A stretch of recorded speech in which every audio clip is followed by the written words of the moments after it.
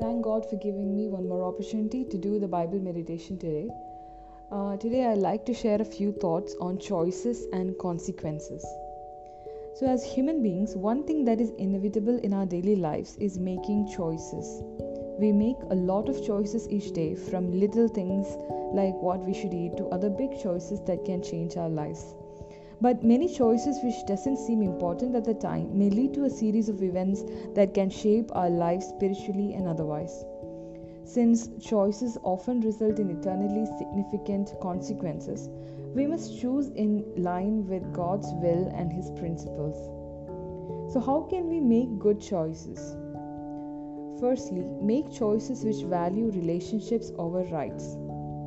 When we see in Genesis chapter 13, verse 8, we read that, "Then Abraham said to Lot, 'Let there be no strife between you and me, and between your herdsmen and my herdsmen, for we are kinsmen.'" So here Abraham had the right to choose whatever land he wanted and let Lot take the leftovers since he was the older one. But he valued the relationship over the right, which avoided a lot of conflict between them. Secondly, make choices which values godliness over greed.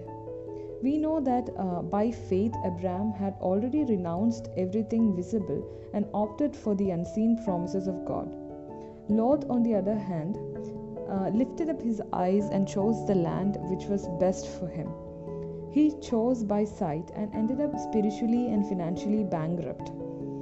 But Abraham chose not by sight but by faith, and God blessed him.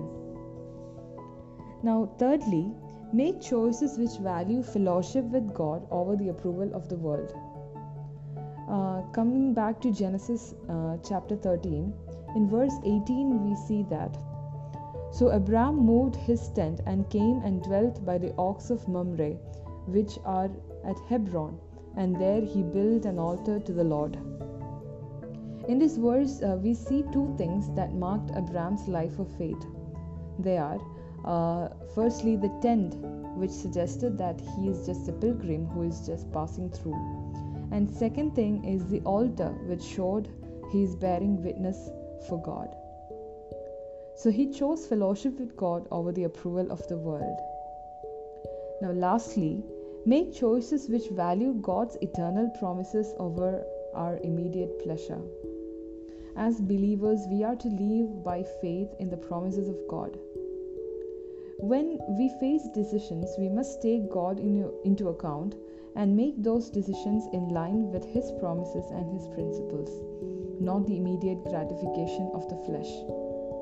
So let us seek God and move according to His will and His principles, and put our trust in Him and make choices which is in line with His promises. May God bless you all with His words. Thank you.